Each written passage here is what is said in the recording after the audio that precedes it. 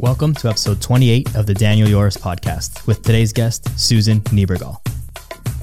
Let's go. Welcome back, everybody. I'm joined here today by Susan Niebergall. I'm so honored to have her on the podcast. She's a coach, she's a podcaster, she's a writer, she's a YouTuber, she's a mother, she's a wonderful person. And I'm here and we're going to have a great conversation. So Susan, thank you so much for joining me today. Thank you so much for having me. It's great to be able to see you and chat. I'm super excited. Yeah, it would be, we were just talking about flying and getting around, and it would be so nice if it were really easy to just kind of get around and do all these podcasts in person all the time. And I mean, the time is one thing, the financial aspect of that is another thing. Flying everybody around the country for a couple hour conversation is quite an investment, but maybe one day we'll get there. I would love to. I think that would be the coolest thing ever, to be honest. I did a couple. So while I'm here in Naples, my listeners and followers might know that, but I connected with a couple people here, and there's like a little co-working space here that we've been able to record a couple podcasts out of, and they've got all like the super high tech equipment, and recording it in person is definitely, it's a little bit different than over Zoom. Zoom is great, but I mean, it's a little different in person. Yeah, I would love to do that sometime. I think that would be such a great experience. Actually have a conversation live in person. Like, wow. What a concept. And when you do your podcasts with Jordan and whoever, you guys do those in person when you meet up? Yeah. So on my podcast, Jordan and I, we record every time he and I work together every month. It's either we record one on my podcast or we record one on his. Yeah. And we're sitting right next to each other. And so that's kind of fun. I mean, because we just kind of shoot the breeze, there's something to be said for that. Right. Yeah. I mean, Zoom is great. Like you said, it's great to be able to see a face and still have kind of that kind of eye contact and conversation. But yes, in person is pretty cool. Yeah. And the convenience of Zoom is great as well. We can go across time zones, across the world and all that stuff, but there's something to be said about being in person. And, to sort of, bring this back into the gym a little bit is like, I think that, so I'm from Toronto, so, gyms have been closed and whatever. And with all the COVID, blah, blah, I don't want to, it's hard not to talk about it, but like every single conversation seems to be surrounded by COVID somehow. But this, in-person training in the gym has been really missing from a lot of people. And I saw, your story that last week that your gym is closing. And I mean, that's so sad. And thankfully, there's another place that you guys can train, but it's not good. No, the in-person thing, and I love in-person. I miss that because I don't do really much of that at all anymore because the online stuff has grown. But I'm a teacher by trade. I'm an educator. And so I love to teach. And that's why I like to do a lot of exercise form videos and stuff like that on Instagram, because that's what I love to do. And I miss that connection every now and again, and that's why also I love going to a gym to work out. I have stuff here. I can work out here in my house without any problem, but I choose to go out of my house to work out because I'm that kind of person. I like to be around people. You have your gym friends. You really don't know their names, really, most of them, but they're always there the same times you are. It becomes your crew. It's just one of those things. And our gym in particular has a great culture to it, especially for us midday crew that are there in the middle of the day. So yeah, it was devastating when they said they were closing, and it's all financial. They're under a parent company that owns a bunch of gyms, and I guess financially, that one was the one they opted to close. Which, ironically, I've been to see some of the other choices we have. I will say this: our gym is by far the cleanest, the most organized, the most up to date with equipment, and yet we're the one that's closing. And I'm like, dagger. Yeah. It's such a tough thing to like switch gyms. It's a new environment, it's new people, new smells, new sounds, new things. And it's like it's so hard to get comfortable, even for us fitness people, right? Yes. It's still difficult to get comfortable being in the gym and lifting weights and sweating and making noise around strangers. And now you got to do that all again. Right? I'm so glad you brought this up because I think I'm going to be documenting on how my transition into a different gym, because even when I walked in to look at these different facilities, people were looking at me, and I automatically felt what people feel with gym intimidation, right? I know they're not really looking. I mean, they might glance at me, but they're not like looking at me. But that's what I felt, like the new kid at school walking into the class for the first time or something. You internalize all of this stuff. And most of it, we catastrophized to the point where it's not like that. Yeah. But we internally, that's what we feel. I felt that way just looking at these other facilities. So I relate to all of the people out there that may be a little intimidated to go to a gym. I get it. And I'm feeling anxious about transitioning already. And I'm not going to be really transitioning till the end of the month officially, but I think I'm going to dip my toe in a couple of different places to take them for a spin before, So I think I'm going to document that because I totally relate to that feeling. It's super uncomfortable. And like you said, even for us who we know what we're doing, we know how to work out and all that kind of thing. We have our programs. It's still anxiety producing, isn't it? Right? Yeah, it is. It was something that I noticed as well in the past couple of weeks, leaving Toronto and getting down to Florida, coming to a new gym. Haven't been in a gym in months because things have been closed, and come down here, new environment and different culture because it's Florida, not Toronto, right? So there's a little bit of that. That's a little bit different. It's just, I've also been in private gyms. I've been lucky to, be working and training and whatever in private gyms. And so that's very different where I know everybody by, first name basis in the gym. There's, 4 or 5 people in the gym, not, 50. And then I come back to an LA Fitness here, which is a great gym here in Naples. Mm-hmm. And, but there's tons of people, tons of equipment. You got people doing all the crazy stuff, and I've been sort of documenting it on a funny note. I had a couple mishaps. Someone dropped some weight off a bar because they refused to use the clips and broke my phone, and so that was a little bit annoying. But it's like these are the things that happen in public gyms, and you just kind of you got to deal with it. That's more than annoying, but okay. Yeah. I mean, wow. Oh, ouch! I'm so sorry. I just feel like in my facility, we've been so spoiled with the culture, with the space. I mean, it's big, but there's lots of open space. You don't have machine on top of machine on top of machine, which one of the facilities I'm testing, that's how it is. I walked in and it was just like overload, like, oh my God, there's so much stuff here and everything's on top of each other. There's no room to breathe. And so, it's going to be an adjustment. I mean, and we all adjust. Like I was new at this place at one point in time too. Right. Mm-hmm. But change is hard. And especially as you get older, like any kind of change is hard at my age, anything is hard. And this, after having been at a gym for almost 10 years, this is super hard. It's like part of my family is going away and I just don't like that feeling. But I mean, I'm lucky enough that our dues are super low, but they're letting us have access to gyms that cost more than what we're paying. Right. So, I mean, they're trying really hard, obviously, to accommodate us. So, I'll make the best of it, but it is scary. And I can relate to everybody with the gym intimidation thing. I can totally relate.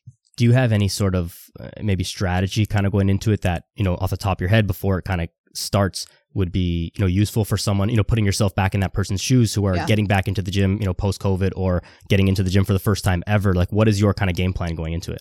Well, if you're just getting back to it after like COVID long layoff and stuff, I would just make sure, and it was your gym, like the facility, make sure you know exactly what you're going to do when you go in there. Like, don't wing it. Don't say, well, what do I feel like doing today?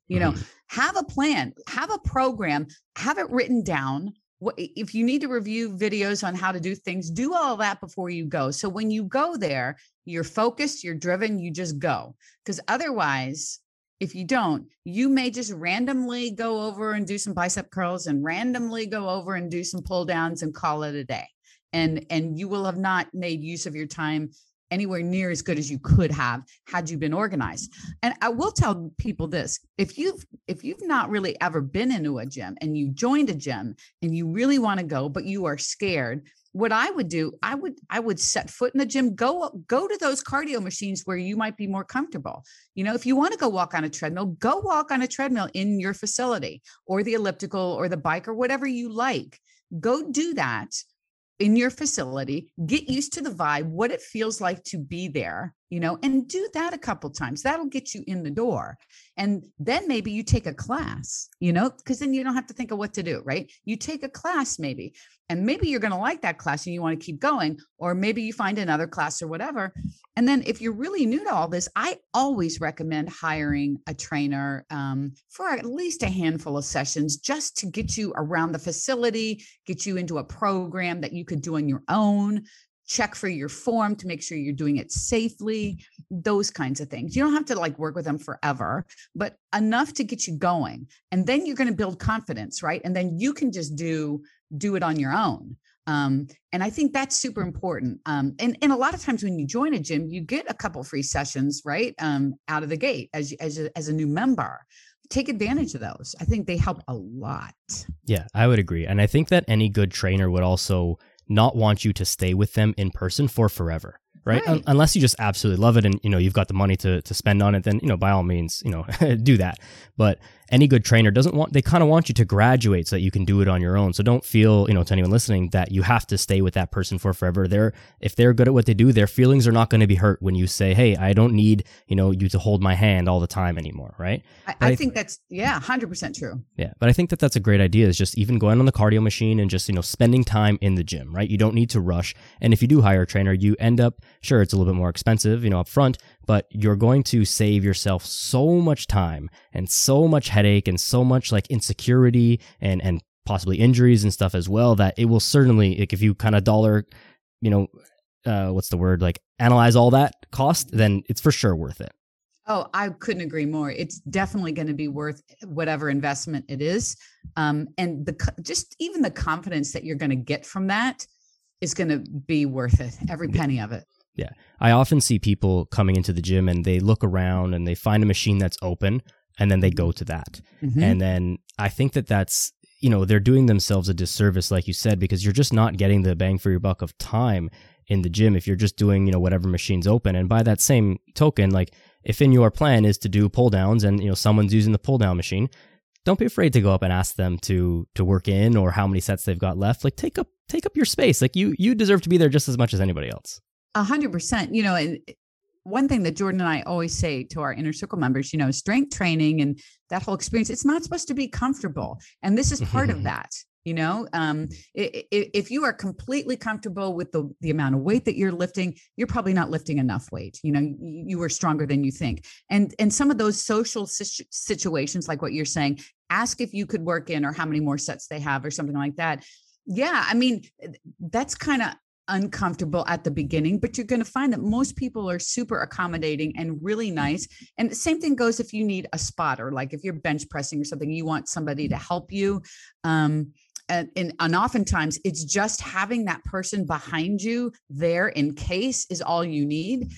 So many people are willing to do that and will be encouraging to you and really, congratulating you and help, it's a great environment for the most part. And that there are always individual little jerks in every facility. I mean, that's life, right? But we can't let those people deter us from doing what we want to do and reaching our goals, Right. No, I think that that's so important and so well said is, you have to be able to do that thing by yourself and don't let other people stop you for feelings. And, like you were mentioning previously about, thinking that everyone's looking at you, everybody else also thinks that everyone's looking at them, right? And so it's a weird thing that we do as humans. I believe it's known as the spotlight effect, where everyone, we all think that everyone's looking at us, but everyone thinks that as well. So, just worry about yourself. No one really cares. I've never heard a name put to it before, but that's perfect. The spotlight effect. We all do this, right? Yeah. I just did this the other day, walking into a new gym. Isn't that funny how we just go there? Logically, we know, logically, I know people are not staring at me. So, I can feel that emotion briefly and then put it over here and then keep going, right? I'm not going to turn around and walk out because I feel like people are staring at me. I feel like that takes me back to middle school when I was a middle school counselor and dealing with the girls and that was their thing. Everyone's looking at me, no, really no one's looking at you. Trust me. That's so funny. When you got into the gym, because you kind of entered the gym and fitness a little bit later in life, you didn't start when you were a child. Well, actually, no. I started making significant changes much later in life, but I've been in a gym since 1990 something. Okay. And I And I, even before that, I did like jazzercise, right? That wasn't in a gym. That was like in a church or something. I don't know where that was. I have very little recollection of it, which is probably good. But I did classes. Like I went in and did, back then the classes were all high intensity aerobic kind of classes, lots of jumping, hooping and hollering, tons of energy, a little bit of weights at the end, you know, but the community aspect of it was phenomenal. And that kept all of us going back for, and to get with certain instructors that you liked, you know, you wanted with that crew or whatever. That's how I started. And then I could see the free weight section over off to one side. And I started looking at what they were doing and seeing the trainers. And eventually I worked my way over there, hired a trainer. So I've kind of been in and out of the gym for a long time. But what I could never do over decades is put together the whole nutrition piece and a training piece to reach my goals, which I never did, right? I would do the yo-yo dieting, overly restrict, not be able to do it, you know, gain some back, you know, lose a little, gain some more, all over the place. And then I would find these trainers throughout the years, all of which taught me stuff, but never addressed nutrition, right? So in my head, I'm thinking, well, I'll just work harder in the gym and just I'll kind of out train it all, right? And of course, you know, you can't do that. So really, I've been in the gym for a while, but never really put it all together till about like 7 years ago. And that, I mean, I'm 61 now, so that would have been like around 54-ish, something like that. Right. I want to ask you sort of about the empowering feeling of doing that, because I can imagine, I'm obviously, you know, a little bit younger, and I was kind of, I didn't go through this large transformation in my life, but this feeling of, you know, getting from that, you know, the jazzercise classes to lifting the big boy and big girl weights. Like I saw yesterday on your story, you're rowing the 70s, like that's super impressive. That's not, you know, rowing the 15s and calling it, oh my God, it's such a tough workout. And you know, just to qualify that, like if the 15s are, you know, your heavy, then by all means, like, you know, do that. Heavy is very relative, but it's super empowering to gain that strength and gain that confidence. It 100% is. And it's hard to adequately describe what that's like, to be honest. The words don't do it justice, but I will say this, if any of you have experienced what lifting heavy weight will do for you, you know exactly what we are talking about here. But it is a confidence that not only applies to the gym, but you find confidence in other areas of your life. It bleeds over. It transfers over into all aspects of your life. Maybe you're going to walk a little taller. Maybe you are not afraid to speak your mind anymore. Maybe you start a business after you've retired from the education system for 33 years, like I did. You know, things that you would never have done before can stem from the confidence of being able to lift some heavy weight, whether that's off the ground, put it over your head, or press it, pull it, whatever it is. But it is hard to describe. But those of you that are lifting heavy weight, that are in the gym, you know exactly what we're talking about. And it's something that I think I'm always a proponent of strength training, but I think it's a requirement as you get older. I just look at it that way. It has to be part of your life. It's that important for a functional life moving on for the rest of your life. And it doesn't mean you have to love it or it has to dominate your life.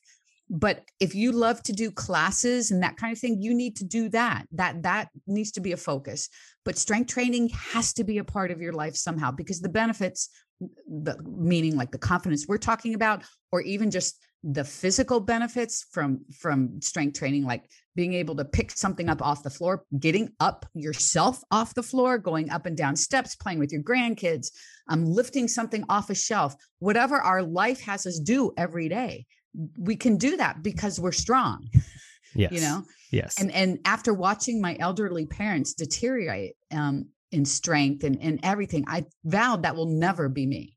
Like I will do everything in my control to make sure that I continue to build muscle and continue to build strength as long as I can. Because it's just, you know, I want to be able to live a functional, healthy, happy life for as long as I can too. Yeah, absolutely. I love everything that you just said there. And I was so happy that you went the kind of like outside of the physical benefits route a little bit, because that's what I'm always trying to get at in the podcast here. And it's amazing how it always comes out naturally without me like bringing it out of people, because like all of us who have done this, we know that like, yeah, being strong, having big muscles, like that's cool. It's great to deadlift a couple times your body weight and whatever, all that stuff. That's awesome. But what really matters more is like the confidence that you get outside of the gym, the determination to do other things in your life, and the ability to just enjoy your life through like, the meat wagon that we've been provided with through this physical body. And like, many of us have grandparents, some of us, are not as lucky anymore, to see them, struggle to get up off the couch, struggle to, put their shoes on and stuff like that, or they can't play with their children, grandchildren, stuff like that.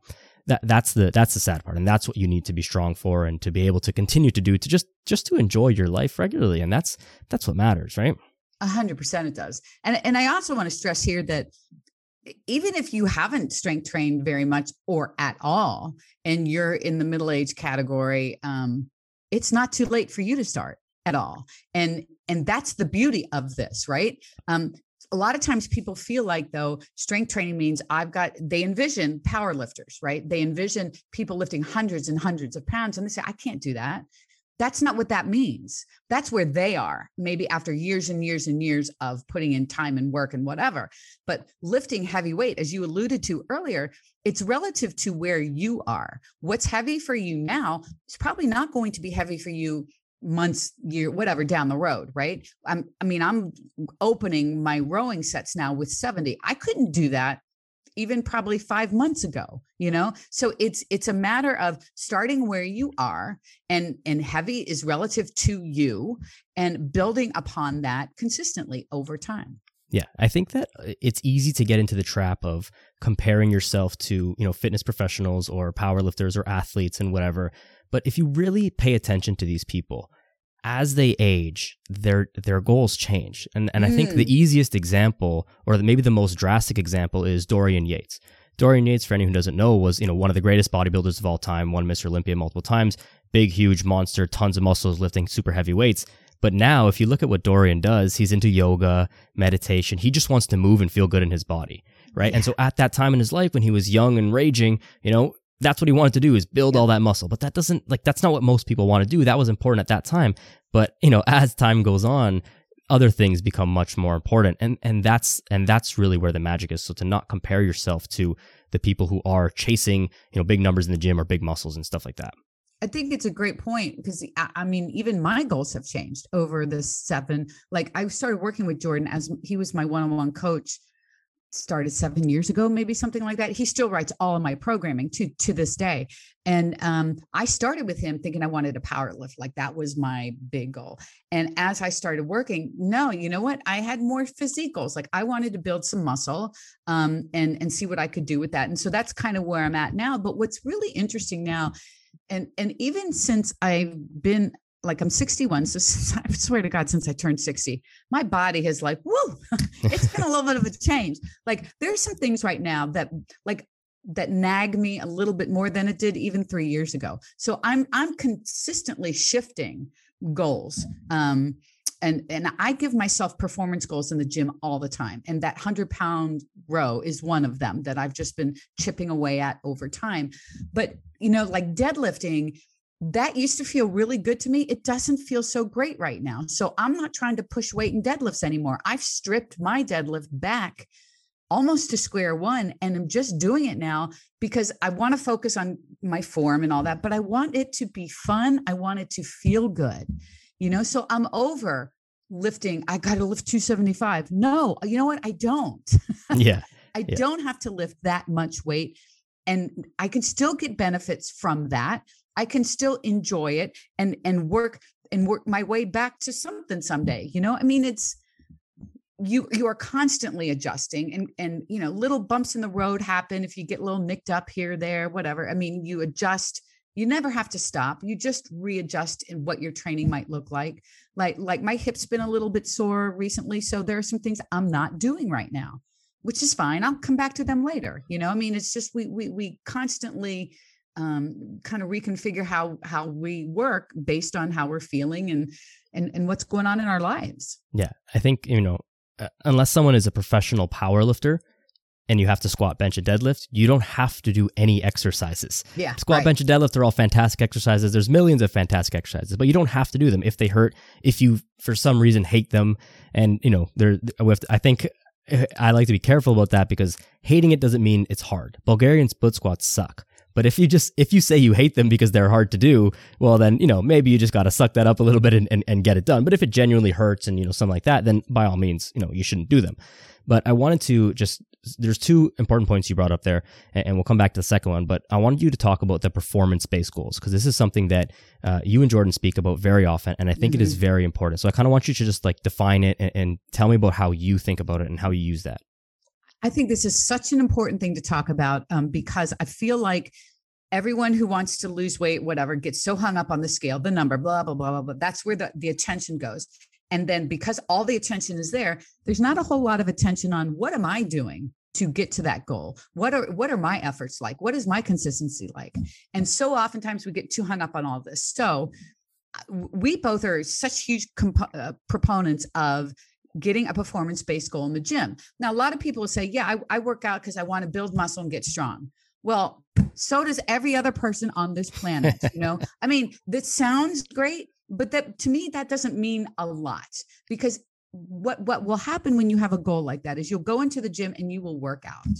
You're just going to go in, check your box, do your thing, whatever. There's no drive behind it. There's no focus to it. I like to take the concept of working out and turn it into training. It becomes training when your training has a focus. So I'll use my goals right now. I want to row 100-pound dumbbell. There's no real logic behind why I want to do it. I saw it sitting on the rack. I'm like, damn, it's there. I want to row it. I mean, okay. So now I get programmed rows where I have to play around with weight. Some of the variations are really tough, so I can't row as heavy with that variation, but it's getting me stronger to ultimately get where I want to go. And I'm focused on getting those in and doing those. I have a goal of doing multiple reps with 45 pounds strapped to my waist for a chin up, right? And this is something I'm doing on my own. I am focused. So I make sure I touch chin ups at least 2 or 3 times a week, weighted, just to make sure I'm greasing the groove kind of a little bit. And I am progressively working my way up. I've gotten 1 rep. I want to get like 3, right? So I'm working my way. So what's happening here is that my training now has a purpose, a specific purpose. And I feel like when we start focusing on those purposes, those goals, the other goals that we have, like weight loss or building muscle, those are going to happen when we focus on this, right? And it makes training more fun.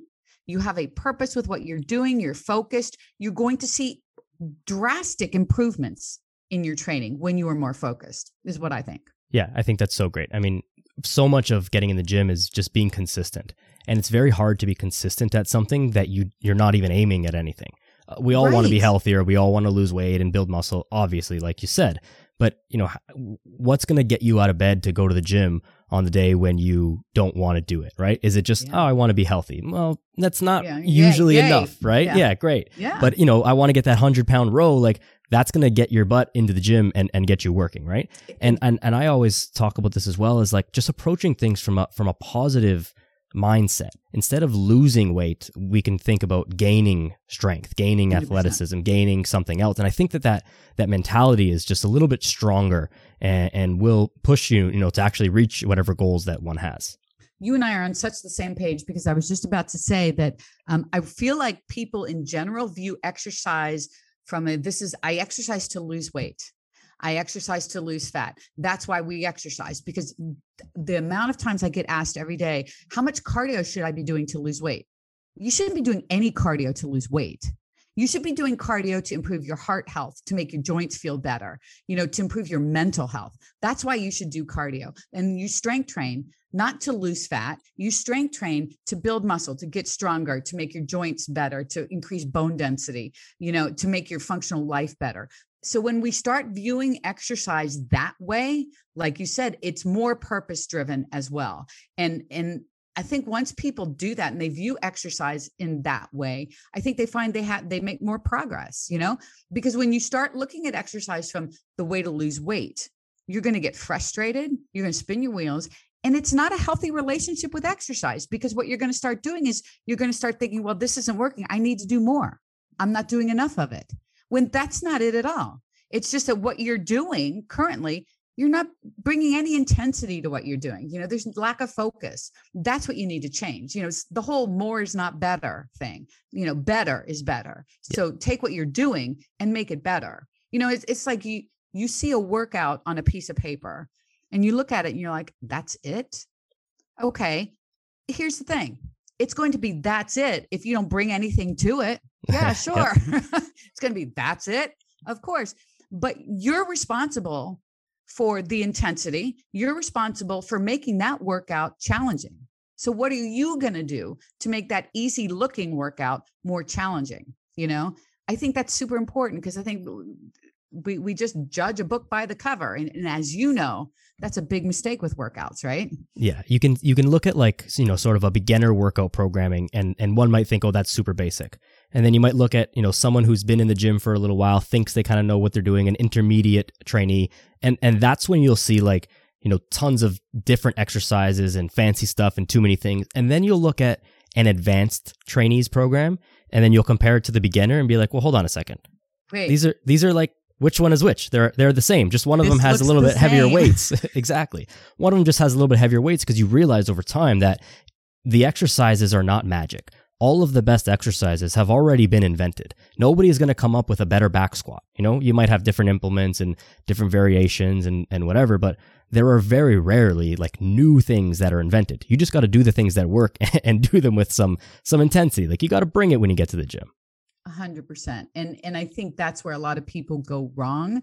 They just go and they check the box. I worked out today, instead of, let me see, I have 3 sets of that dumbbell row. The first set, I'm whipping out my, reps pretty easy. And then you don't change weight.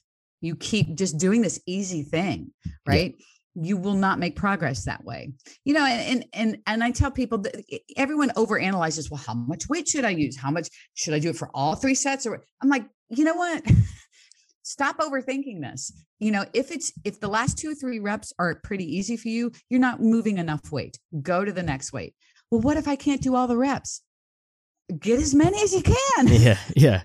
And then because I am that person, if I have 10 reps and I add a new weight and I only can get 5 of them, okay, I put that weight down after 5. I'll go get the easier weight and I will finish out my reps, because I want to get my reps in, right? But now my goal is to get that other set now with all reps with this new weight, right? That's how you keep pushing yourself to get stronger and to build more muscle, is to keep pushing the envelope, not waiting till everything is perfect, tie it up in a nice little bow. Now I can proceed 5 pounds more. Yeah. Hell with that. Yeah. You got to take those chances a little bit. I remember when I first started training, and I've told this story a while ago on the podcast with my buddy Matt, for anybody who's listening. The first time, our biggest training goal was we wanted to dumbbell bench press the 100-pound dumbbells. And for a couple weeks, and again, it's like for what? Just because, we wanted to, right? And so, for a couple of weeks, we were kind of both, and he was ahead of me, he's much bigger than me, but, we were stuck at the 95. And then finally there's something, just in our head about getting to that 100. And then finally, when we, got the courage to do it, it was pretty easy, relatively, right? Because we were ready. We were just scared to do it, but you've got to take those leaps. And if you fail, obviously, be safe in your lifts and whatever. And, ask someone to help you if it's a dangerous lift or something like that. But, you got to take the chances to push the boundaries on those things. Otherwise, like you said, Susan, you're never going to progress. No. And I think something to be said here too is, going up in weight doesn't mean if you were using 20 pounds, you look all the way down there at the end of the rack and get that 80 pounder. That's not what increasing weight means, because I think that's what a lot of people kind of internalize it as. It means if you were using 20 pounds, you go to the next one. That might be 22.5. That might be 25, whatever the next one is. That's what you go to. So there obviously is an element of being smart, because if you do it that way, the chances of you getting hurt or doing anything stupid is really not a factor. If you went from a 20-pound dumbbell, let me see what I can do with that 50 down there. Yeah, that's kind of dumb, right? Yeah. That doesn't make sense. That's where you're opening yourself up. And most people don't do that. But I think it needs to be said, because I don't want people, especially older people like me that aren't as familiar with all of this, to think that it's a prerequisite that you have to be down in that end of the rack where all the heavy stuff is, right? No, you do you. and whatever that number is, but always make sure you're challenging yourself. Again, strength training is not supposed to be comfortable. There has to be a level of discomfort there, uncertainty, whatever you want to call it, if you want to make progress. Yeah. And I think that that's one of the biggest benefits of the gym outside of the gym is getting comfortable being uncomfortable. Because if you can do it in the weight room, you know, in a relatively controlled environment, when you have to have an uncomfortable conversation in your life or, an uncomfortable confrontation or, something bad happens in your life, like you've spent some time, being uncomfortable. And so you're not going to have that like panic response of, oh my God, the world is ending. I don't know what to do. Like, if you've been, pinned under a bar before, there's some heavy weight on your back, like, we've all been there. Like, and you realize, hey, it's okay. I survived. I'm good. Then, when that stuff happens in the real world, I think you'll just be, better prepared for all of it. 100%. And I also want to reiterate here too, that lifting heavy weight doesn't mean that you have to use a barbell. And I think a lot of people are intimidated by that. And I would totally understand that, right? There's many ways that you can lift heavier. I mean, weights come in all different kind of configurations, right? It's not just a bar and plates. So there are heavy dumbbells, there are heavy kettlebells, whatever. There's a lot, there are cable machines. There's a lot of ways to have weight. But I do want to say this, and literally I was creating a post about this for sometime in the future, because I get this all the time with the pandemic and everything this past year or so. More people are working out from home, right? And people always are asking me, well, how can I build muscle like the gym, but do it from home with a pair of 10-pound dumbbells? I'm like, you won't. I mean, the honest to God's truth is, if you want to replicate the gym at home, you better have a gym at home. Yeah. I mean, that's the way you replicate it. There's no like little shortcuts that we can tell you, you do this with your 10-pound dumbbells. That's going to be the same as you lifting that 90-pound dumbbell. No, it's not the same.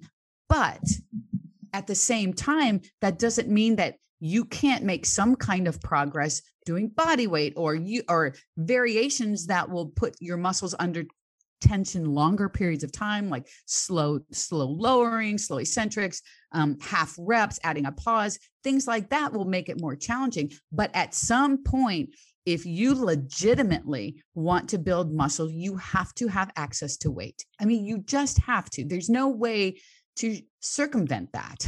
Yeah. And that's something that kind of really bothered me as this thing, like, the COVID stuff progressed, is because a lot of, the influencer type YouTube follow along workouts were like, the same results as the gym at home. And you know what? For like the first month, maybe the second month, yeah, you could get great workouts. But how many sets of jumping jacks and push-ups and stuff are you going to do? Like at some point, it will be the same as if you were bench pressing the 20-pound dumbbells and then you just did that for like 3 months. It's not going to help you anymore, right? No. And I mean, I don't want to discourage anybody. That's not my point. I am told all the time that I am brutally honest. I am no bullshit, no fuss, no muss.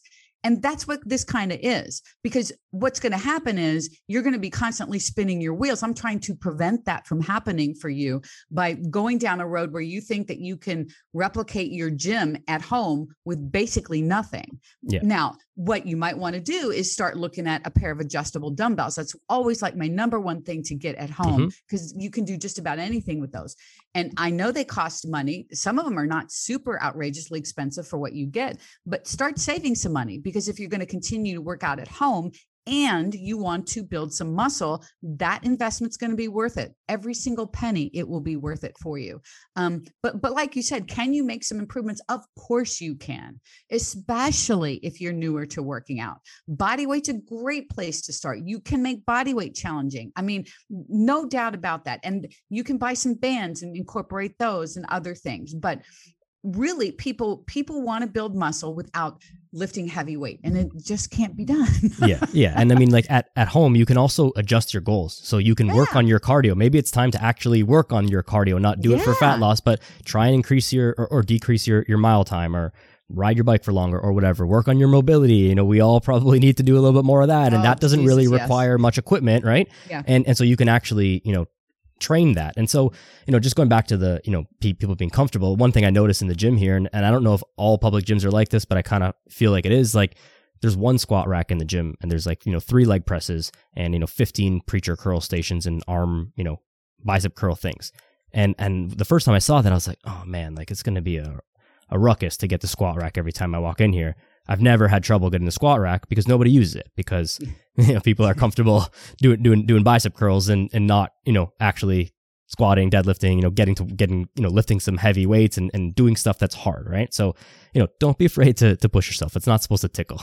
Not at all. Not at all. And it's interesting you bring that up, because my current gym, I think we have 3 racks and big space for deadlifting and whatever right there.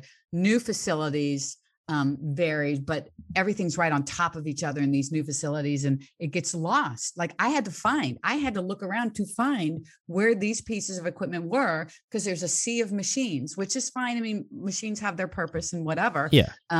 But yeah, it's interesting. A lot of the bigger gyms cater to that kind of thing. It sounds like. Yeah, there's nothing wrong with machines, of course. No. I mean, I use machines that I think they're great tools and whatever, Yeah. but the issue is when you're using a machine because it's easier. That's where it's like, it becomes problematic, and then you never get off the machine because, well, I just like the way this one feels. Okay. Yeah, sure. exactly. I like the way it feels when I'm asleep too. Yeah, exactly. I think machines serve a great purpose. I'll especially for me, for quads, I'll use machines there a lot, just because from a knee perspective, it's by far a better way to access some quad stuff without your knees kind of going crazy. My knees are fine, but just an example, that versus sissy squats, I mean, the relationship on the knees are quite different, but yeah, I love machines. I think they serve a purpose. Absolutely. But they're not a crutch. You don't want to use them as a crutch. Absolutely. I want to go back to another point that you made, and as the body changes, and more specifically, this is also a question from a follower client of mine, so it's good that it worked in. As the female body changes as we get older, are there different things that one needs to think about in terms of training and progressing in strength and athleticism, working through and around menopause? Interesting, because I think people think that there are some certain tips or tricks for menopause people, for those of us that were in it or are beyond it or whatever. And here's the bottom line. No, I mean, in a big generalization, no. Now, that being said, everybody experiences this time of life differently, right? And the symptoms that can come along with all of this can change behaviors. And I think that's where things get dicey, especially nutritionally, right? We think that we have to do some god-awful something in order to lose weight in menopause. And the reality is you don't. But the reality is you have to be aware and honest of what these menopausal symptoms are causing you to do differently, such as the lack of sleep that can happen, which can be massive, can cause you to want to eat more. And if you're not aware of that and not prepared to try and deal with that, then you could be eating yourself right into, a surplus and out of your goals. So it's not necessarily menopause itself that is the issue. It's how we react to the behaviors, which they're normal. I mean, this happens, right? From a training perspective, the best thing you can do is to get in the gym and lift as heavy weight as you can, as consistently as you can, because I will tell you, I don't know if there's any research on this. I think there is a little bit, but that helped my symptoms tremendously. Did it cure them or get rid of them? No, but it sure made it a whole lot easier for me to go to sleep, stay asleep, and be able to function the next day. Now, not every day was like that. There are times where I had miserable sleep, and I had to get up and go work at the school. And so it was just, a long day, whatever. And I was munching probably more than normal, all that kind of stuff. But I really feel like for us in this time of life, we stop looking for the little special exercises or the special whatevers. What we need to do is be on top of what our goals are. And if our goals are to lose fat, we need to be on top of that. We need to track. We need to be meticulous with what we're doing. We want to be at least 85% consistent and be honest about that, by the way, and not talk ourselves into, yeah, I'm consistent when you're really not. I don't think we have a lot of wiggle room as maybe somebody 20 years younger than us has. So that means the reins have got to be pulled in tighter. So I think that's a big one. And then training, you got to be consistent with that. If you can still build muscle, can I build muscle the same as a 25-year-old woman? No, probably not. No, but I put my efforts up against 25-year-olds all the time. I'm working as hard as they are. Without a doubt, I'm working as hard as they are. And I'm seeing results from that. Now, they are what they are at age 61, right? But the point is, I'm not doing anything different. Yeah. I'm just not. I might not be lifting 300 pounds off the floor, but I don't have to. You know, Right. if I want to continue to do this for the rest of my life, which is my goal, deadlifting 300 pounds is not a priority for me anymore. It was at one point, you know, but it's just not. I'm finding ways that work for me. I'm loving the journey, which is really the whole focus here. You've got to love what you're doing and focus on that. And that's why the performance goals are so important. And that's, you know, keeps you driven. But really, we just need to pull the reins in nutritionally, get consistent with everything and hit it. Yeah, you know? I think that's a very, very good answer, very well thought out answer. And like all of these things, anything that happens in one's body, man, woman, or otherwise, or any stage of life, it's very individualized, right? If you're feeling, you know, super tired and whatever, maybe that's not the best day to, like, you know, push it in the gym. Maybe that's the day to, like, you know, take your foot off the gas, maybe just go for a walk or whatever. But when you're feeling it, then push it, right? Give it all you got. It's so funny you mentioned that. I've had this past week 2 workout days where I felt like that, like, you know, and maybe one was last week when I found out the gym was closing. I literally sat in my car and made a video on how I was not motivated. I felt like crap. Oh, I was going to go in. I had re-altered my workout for that day a little bit because I knew, you know, I just knew, but I wanted to get something in because I knew I'd feel better. So I'm doing this whole spiel. Then I go in and walk in the door and find out my gym's closing. And I'm like, if there was ever a time for somebody to turn around and walk back out and say, screw it today, I'm done, that would have been it. That would have been me that day. But I went upstairs. My workout was not great. I got it done. I did feel better afterwards. You know, it happens, right? It happens. And I would say you will have days where you may not even get to the gym because you are so lacking sleep or whatever. That's okay. Give yourself a break. Like you said, maybe go for a walk or something, and then try to get a really good night's sleep the next night. Do the best you can with that and set yourself up for the next day. I mean, that's all we can do, right? It's never going to be perfect. We have to let that go. You know, as much as we would like to be on all the time, it's not a reality. Exactly. And there's no finish line. If you miss your workout today, and so now your goal is like, you know, you're pushed back by a week. Okay. Because, you know, what happens when you hit that goal, like, you're just going to set another goal. You don't just stop going to the gym and stop, you know, you're not just going to die and then that's it. You got something else to go. So there's no, you know, the finish line is never. So whether it takes a week longer, you know, who cares? I so agree with this. And I truly think that concept, like getting rid of that finish line mentality, for me was what changed my life completely, because it has been a burden that so many of us wear on our shoulders, that we have to perform. We have to lose a certain amount of weight by a certain amount of time. We're wasting our time if it's not, you know, all of these things that we're telling ourselves, right? It's all emotional based, right? And there's no logic to it. But once you can embrace that there's no finish line, it's a relief. It's like, oh my God, no, I don't have to go to the gym today with 100-degree fever. You know, I mean, you know, nothing to do with COVID, but I'm just using that. You feel like crap. You're forcing yourself to go to the gym because you feel like you have to, because if you don't, you're not going to make any more progress. You know, it's all down the tubes when you should just stay home and rest. You know, there's that. And then the other extreme to that, if you're doing that more often than not, that's a problem too, right? I mean, so obviously there's a gray area here, right? Always have to mention that because there's always somebody that points that out. Always the wonders of the internet, right? I just feel like you have to get rid of that. And it's not easy to do because I think it's been ingrained in so many of us for so long but it's a conversation you have with yourself. And I talk about this a lot recently about the emotional voices that take over in our head.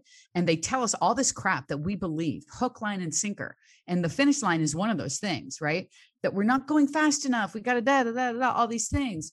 And the logic voices are just sitting in the back of our head, and they're going for a ride. And it's like, they've got to come up and start beating the crap out of those emotional voices. And we have to do that by having conversations with ourselves saying, no, wait a minute. I'm not going to lose progress if I don't go to the gym today. That's stupid. And really make those conversations happen, because with practice, you will find they get easier. And pretty soon those little emotional voices are like little whimpers anymore. And that's where, we want everyone to be. Yeah, absolutely. Would you say that same attitude from the gym and this concept of no finish line and whatnot, would you say that has helped you outside of the gym in the rest of your life in continuing to learn new things, starting a business after you retired, like you said? Like how has that relationship been for you? Yeah, that's an interesting question, because I really feel like it does translate to me in this industry. I will say this, when I first started, I was intimidated by everyone younger than me. I was just like, why would anybody listen to me when they could listen to them? And Jordan helped me grow my business too. He was coaching my business for a long time and still does. And he had me just understand that there's plenty of people, first of all, that need help. And it's just finding my own voice over time and being confident with doing that over time, meaning being very uncomfortable in the learning process, right? And getting to where I am. But here's the interesting thing. I am so interested right now in learning. Like, I'm interested in learning more about dealing with people and how to talk to people. Even though I'm a counselor by trade, I'm always wanting to learn stuff. I kind of want to learn some technology, but not a lot, a little bit. I'm not closed to it. That still is my big intimidation in life, is technology. So I'm open to that. I would never have been open to learning stuff, because a lot of times I think people think as you get older, it's exhausting thinking to learn something new. But that has lit a fire in me, like, to keep learning. And I like that. It keeps me feeling young. And I realize that as I get older, my life continuum is getting shorter than a lot of people. And I am fully aware of that, and fully aware of making use of the time I have, and learning as much as I can, because the more I learn and better myself, the more I could help other people do, better themselves and help them too. So it kind of comes full circle, but it's totally related, sure. That kind of confidence. Yeah. And I think that in today's world, it's maybe different than any other time in the past. Because of the internet and technology, we can still continue to learn and try and do new things. Whereas, 100 years ago, when you were 70 years old, you couldn't really learn new things. Physically, you couldn't learn to learn a new trade at that age. But we can continue to read. We can continue to be updated to learn the new phones and the new technology that's coming out, and new skills and new languages, and whatever things that you might want to learn. And I think that just keeping the brain going is probably something that's pretty important, just as much, and if not more, than keeping our body strong and physically healthy. Oh, amen to that. And that's really, that's been on my mind a lot, keeping the brain kind of alive and functioning and working out too. I feel like that because as you get older, you start, brain fog's real for all of us. It's real. I'll be on a podcast or something, and I will have a thought in my head and it will just leave. I don't know where it went. And it's just bizarre when that happens to you.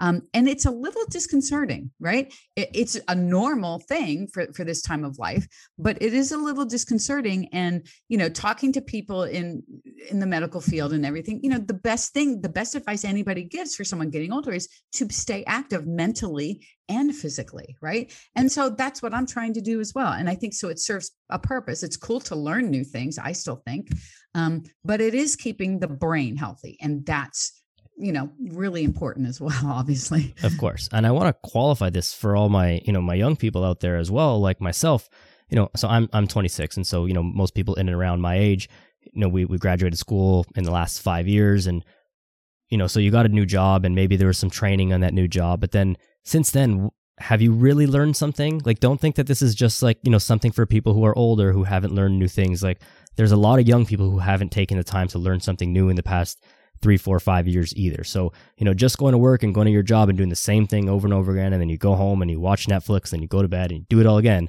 That's not okay either. Don't wait until you're 70 to start learning new things. You can still do that now, and don't convince yourself that because you have a job, you're learning new things, right? Right. I like that. I think that oftentimes the younger crowd, and I apply this too when I was a school counselor with middle school kids. Those middle school kids could not see past the next day, much less when they were going to be in high school. And why I was talking to them about the importance of passing their classes now so they can be prepared in high school, because I know what's coming. I would always tell them, look, I've been in high school, dude. I know what's coming for you. So let's talk about what you can do now to help you later. And it's the same thing here. A lot of times younger people don't see down the road. I didn't when I was that age, so I get it. But the more that you can try to see how what you do now can impact you later, you'll be so far ahead of where I am right now at my age when you get to my age. And that's the beauty. Like, my generation knows more than my parents' generation did. Your generation knows more than my generation did at that age, right? And it'll keep going like that, I think. And so make use of that, be aware of that, of all the things that you have access to now that you can do to help yourself and help your family and whatever, and help you down the road. I think that that's such a great sentiment because, we've all heard the lessons, work hard, enjoy your life. We've all heard the words, but very few of us, and I'm guilty of it to a certain extent as well. Very few of us put it into action and do something about it. So, when you hear Susan saying these things, like, do something about it. Don't just hear and say, oh, that was such a great podcast. Susan is great. I'm going to follow her on Instagram and then not do anything about it. No. I mean, by all means, like, please follow Susan on Instagram and plug into everything that she's doing, but also do something about it in your life, right? Oh my gosh. Yeah. If you are struggling to lose weight, right now, I challenge every single one of you out there that's struggling to lose weight. If you have never done this, do this little exercise because it's eye-opening. Literally take a pad of paper and a pencil, not a computer, not a phone, a old-fashioned paper and pencil, and have it sitting out in your kitchen. And every single time you put something in your mouth, you write it down on that piece of paper. And whether it's a bite, whether it's a taste, a handful, whatever it is, a drink, it doesn't matter. Put it on that piece of paper. Don't weigh it. Don't measure it. Don't do any of that. Just write it and watch what you consume in a day, because that's going to be, if you're honest about what you're doing with that, that's going to be eye-opening, especially if you've been struggling to lose, right? That alone can change behaviors. If you would just take a second to do that, that is an actionable step that every single person could do right now. Yeah, and it's such an important one, and it's way before the tracking of the calories and the micronutrients and the keto, the carnivore. It's way before all that. Do we even know what we're putting in our mouth? If you don't, then you need to know that because it's pretty important information. And there's likely something very simple that you can do that you'll see. Oh, I have a small bag of chips, or I have throughout the day I have an entire thing of crackers or something just mindless that you don't even really register.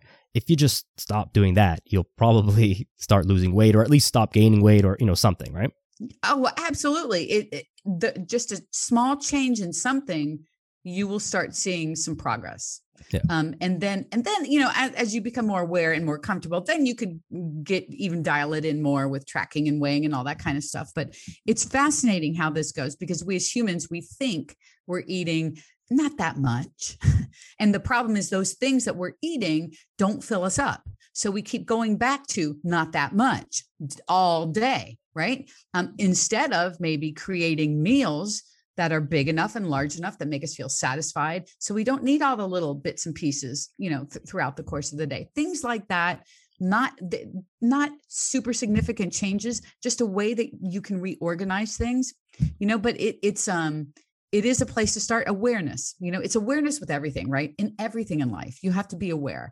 And this is just another one of those things. And real important, once you're aware and honest, and I use the word honest because I think that's super important to hammer home. you have the handfuls of things that you're not putting on that piece of paper. You're not doing yourself any favors whatsoever. You need to be brutally honest with yourself, put it on that piece of paper, and then start looking at it and see, oh, you know what? I really didn't need those 5 handfuls of chips or whatever it was. Yeah. You're only cheating yourself by doing that. And 100%. I think even just to kind of go one small step above what you were saying there is like with all the work from home and staying at home for extended periods of time with clients and people that I've talked to, I've noticed a lot of people are not really having meals so much anymore. Yeah. They're just kind of grazing all day and lunch, dinner, it's all just kind of one and the same. And so like, that just adds up like crazy. But if you sit down, you have lunch and then you stop eating and then you have dinner and then you stop eating, like you'll be way much more in control of your food. Yeah, no, that's a great point. And that's exactly what I've seen happening too. Yeah. Crazy times. I want to give you a chance to let us know about your book, your podcast, and all that. Oh, sure. So I wrote a book called Fit at Any Age. It's Never Too Late. It's out on Amazon, and it's basically a fitness memoir. I guess it's the story of all the dumb fitness mistakes I made through the course of decades. And so many people have responded saying, oh my God, this could have been me. I mean, we all did these things. Yeah. If you're my age, you will recognize everything that I did. And you probably did one or several of them too. One of which was eating these little chocolate squares that were supposedly appetite suppressants. I don't remember their names, but I distinctly remember eating them and thinking, oh, these taste like chocolate. And they were. But that's what the book is. It's a very easy read. Just a little bit about all those things that I did and how I turned it around, like how I hired Jordan and what that process was like and what working with him and how that changed me. And then getting into the inner circle and how the confidence I started feeling bled into that. And then a how-to section at the end where I tell you, look, if you want to lose weight, here's what I recommend you do.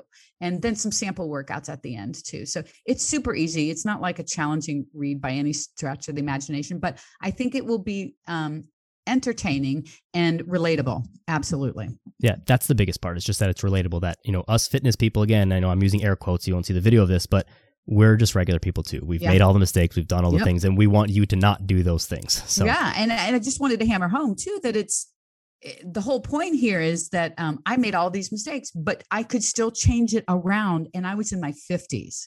I don't have genetics on my side. I'm not an athlete, none of that stuff. I just made the changes and I have worked hard.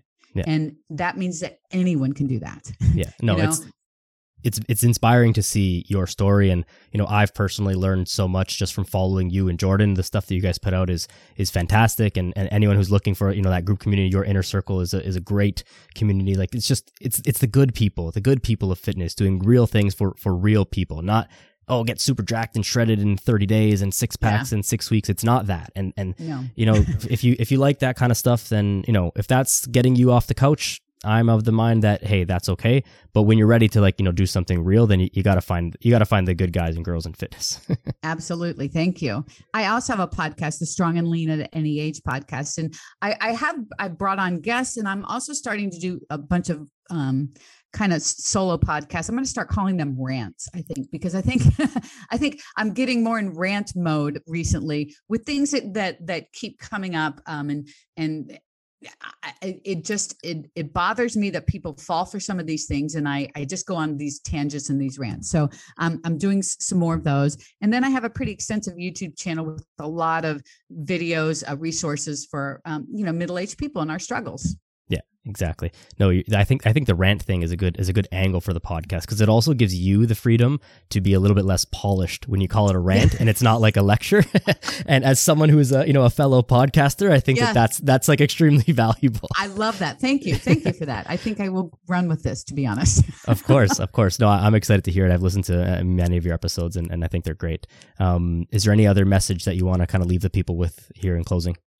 I think the biggest message I would want to leave with people is this, that whatever your goals are, it is not too late. Hence the subtitle of my book. It's never too late to change whatever you want to change. You have to decide to do it. You have to be consistent, and unfortunately, you have to be patient too. But as we have talked earlier, and we were talking about the no finish line mentality, if you can start to embrace that concept, get that weight off your shoulders, so many things fall into place. just because the burden is gone, right? Now you can enjoy life. And while you work towards your goals. And really, isn't that the whole point? Because if you're miserable, what's the point? Our lives we're not here forever. And as I'm getting older, I really feel this more and more and more. And I am all about taking advantage of when we're here, what we're doing, and enjoying, everything along the way. And I guess the point here is you can lose weight and enjoy your life. You can build muscle and enjoy your life. I mean, you can do it all. You just have to decide to do it. And there are people like you and me out there to help people all along the way. So yeah, I think that is the important message. It's never too late. So get out there and do it. I love it. That's beautiful, Susan. One more time, rattle off your Instagram and where people can get a hold of you. Yep. Everything is Susan Niebergall Fitness. And it's Nieber, because if you spell it wrong, it never pops up. Instagram, I'm out there a lot. Facebook, YouTube, all Susan Niebergall Fitness, Strong and Lean at Any Age podcast, and Fit at Any Age. It's never too late. The book. Wonderful. Wonderful. And I'll include all that in the show notes as well. Perfect. If you weren't taking notes, while you're at it, give me a follow on Instagram as well at Daniel Yoris. Subscribe to the podcast, leave a rating and review. All that stuff goes a long way, and just spreading this good message, getting Susan's message more out there as well. So thank you everyone for listening. Thank you, Susan, so much for your time. I really appreciate it. This was a lot of fun, and I hope we can get to do this again at some point in the future. And that's that. Thank you so much for having me. Of course, pleasure is all mine. Bye-bye, everybody.